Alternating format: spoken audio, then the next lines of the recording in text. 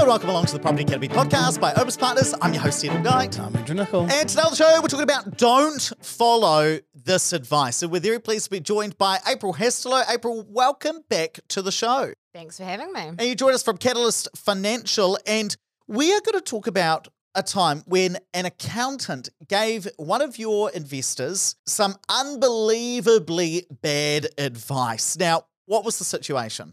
I had some investors lovely clients who I'd been helping since they bought their first property, and they had gone unconditional on a turnkey in Christchurch, and they were waiting for settlement, and they went and saw their accountant. Okay, so they've put a new build property under contract as an investment.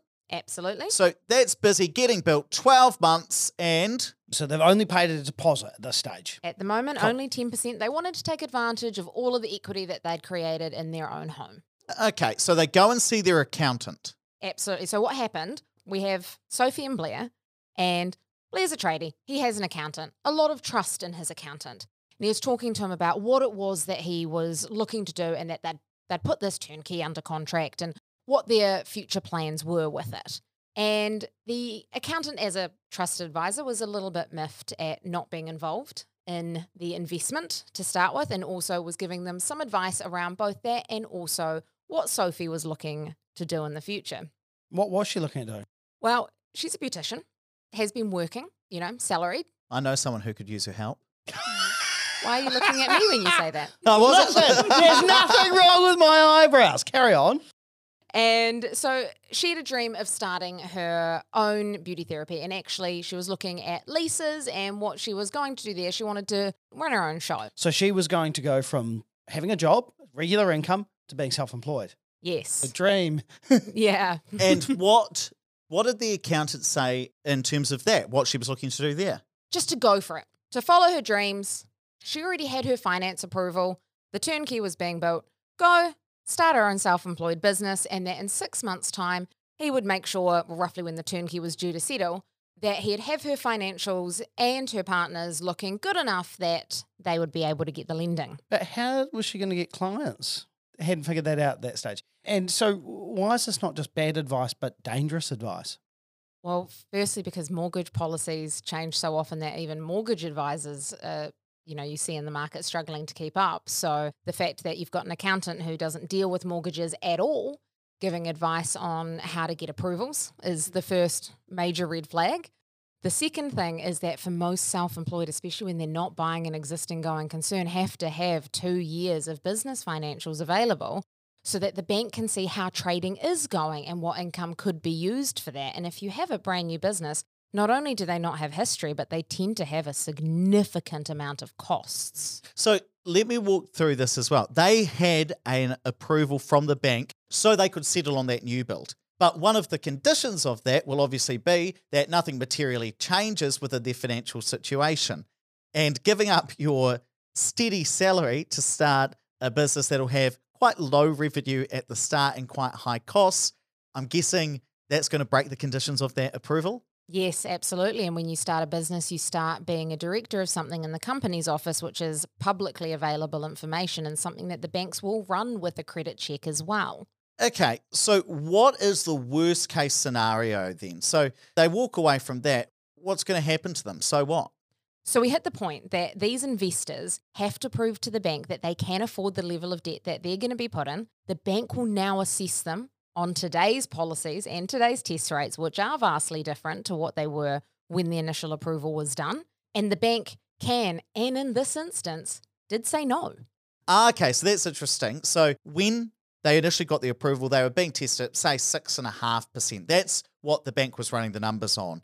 Now, I know ANZ's up over 8%. I think we did a private property that was up at 8.15% last time. From memory, might have been slightly higher. So even if nothing materially changed in their situation, they might not be able to get the lending across the line at today's interest rates. Potentially, I don't know their situation.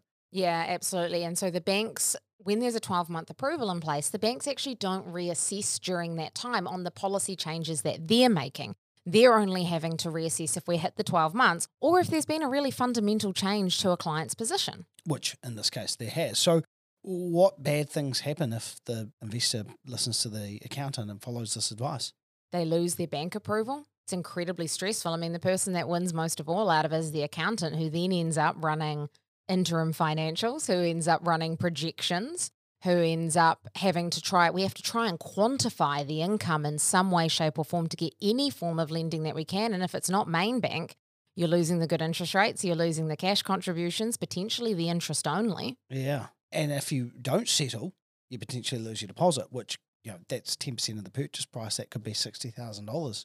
And how much deposit, speaking of that, how much deposit had they put down on that property? 65,000. So potentially could lose 65 grand. On top of that, not only could you lose your deposit, but if you don't settle, the developer can go after you for damages, right, Andrew? Correct. So say the developer on-sells that property and the market's changed, they can only get, say, $550. So now there's a loss to the developer over and above the deposit.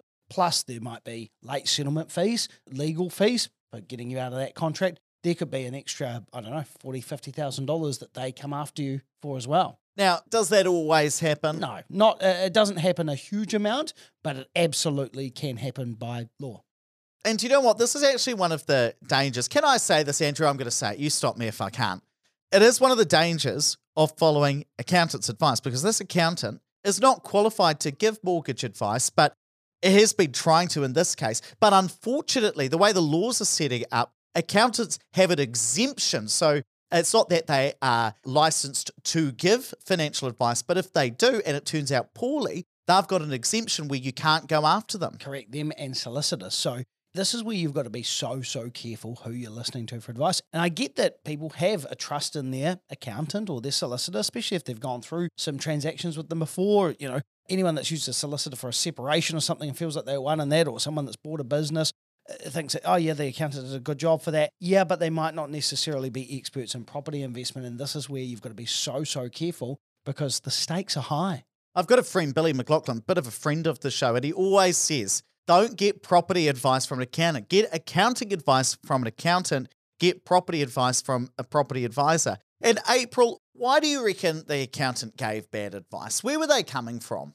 I think first they felt that they knew my investors and they felt like they were in a position that they might be able to help. And maybe when things weren't moving so quickly in the world, they could have been able to. They told my clients not to tell me that they'd left their job. Which, wait, what? Yeah, to me that indicates a little bit. Yeah, okay. So they wanted you not to know, so therefore you weren't obliged to tell the bank, because if you do know, you have to tell the bank.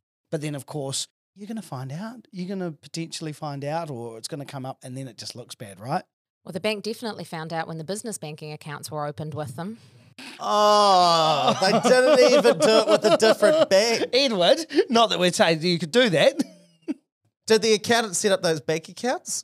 No, he didn't. And look, so while Hart may have been in the right place, the knowledge of what was going on for their overall position and for what the bank's policies were was just not there. This is some of the very simple stuff that you might, I'll just go open up those business accounts with the good old banker down at the local ANZ or whatever bank it was. I'm just making it up. And then all of a sudden, you did that. So that triggered the bank to understand that you do, that something has changed in your portfolio or in your financial situation. And now you've got some explaining to do. It's even things like triggering your note on your credit check that says you're a director of a company. So I remember when I was a broker, I had an investor who had a side hustle, which they didn't disclose to the bank. And the reason they didn't disclose it is because it didn't make any money.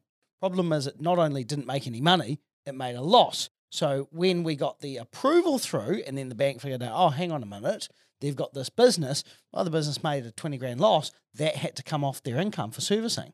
Terrible. Not good. So this investor did leave her job though, and she did, in the end, try and start this business. So what's the game plan to try and get them to settle this house, or what are they going to do? Because they're still committed to buying the thing. Absolutely. So we did have the backup option of potentially trying to nominate or to walk away from the deposit. But in this instance, we were able to get enough time passed so that the property was delayed slightly. So that allowed for a little bit of time to be running. We hit the 6 months. We were able to get enough information from our friend the accountant for the business to be able to use a non-bank lender. So in this instance, we were using Base Corp. and we ended up at a 1.5% fee. So in an environment where we're seeing a 1% cash back from main banks, we actually had a 1.5% fee. So they're 2% behind. Yep. And then we also had a 9.5% interest rate on it. And until we can show the financials available to main bank and have the income there.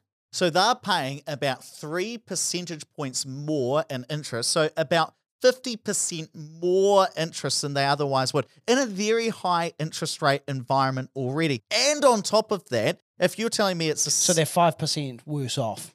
Yeah, and we're talking about a $585,000 loan, if we're saying it's 90%. Multiply that by 1.5%. They're paying almost $9,000 in fees at the outset to get that lending. 18 grand lost up front. Well, it's slightly less than that. It's 2.5% because it's 1.5% fee plus a 1% cashback missed out on.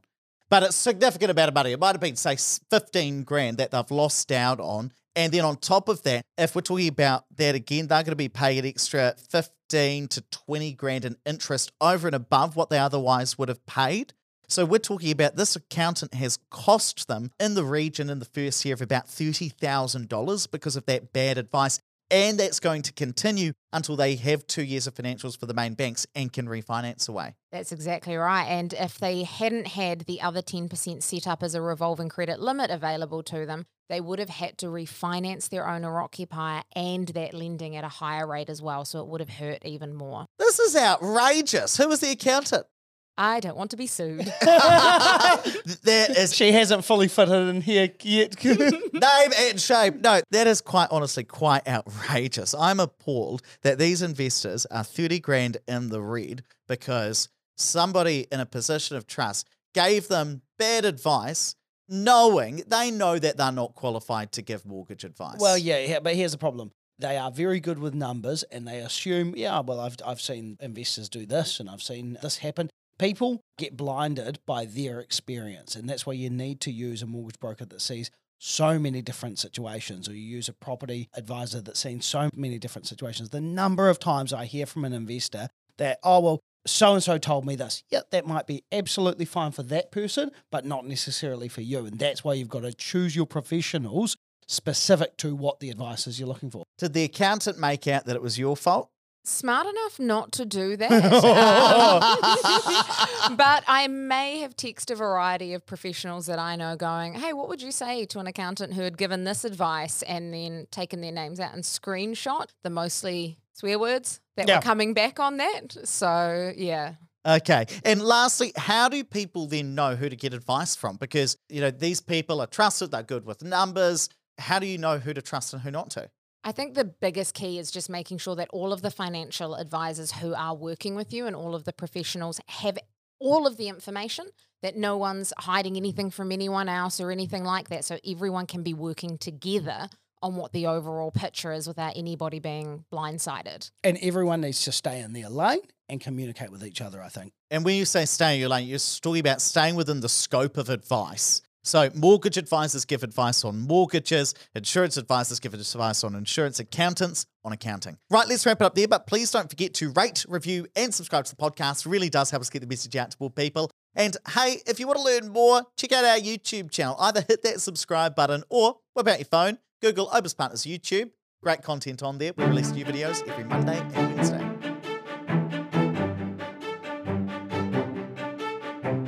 Thanks for listening to the Property Academy podcast. I'm your host, Ted McKnight. And I'm Andrew And we're Nicol. going to be back again tomorrow with even more daily strategies, tactics, and insights to help you get the most out of your property market. Until next time.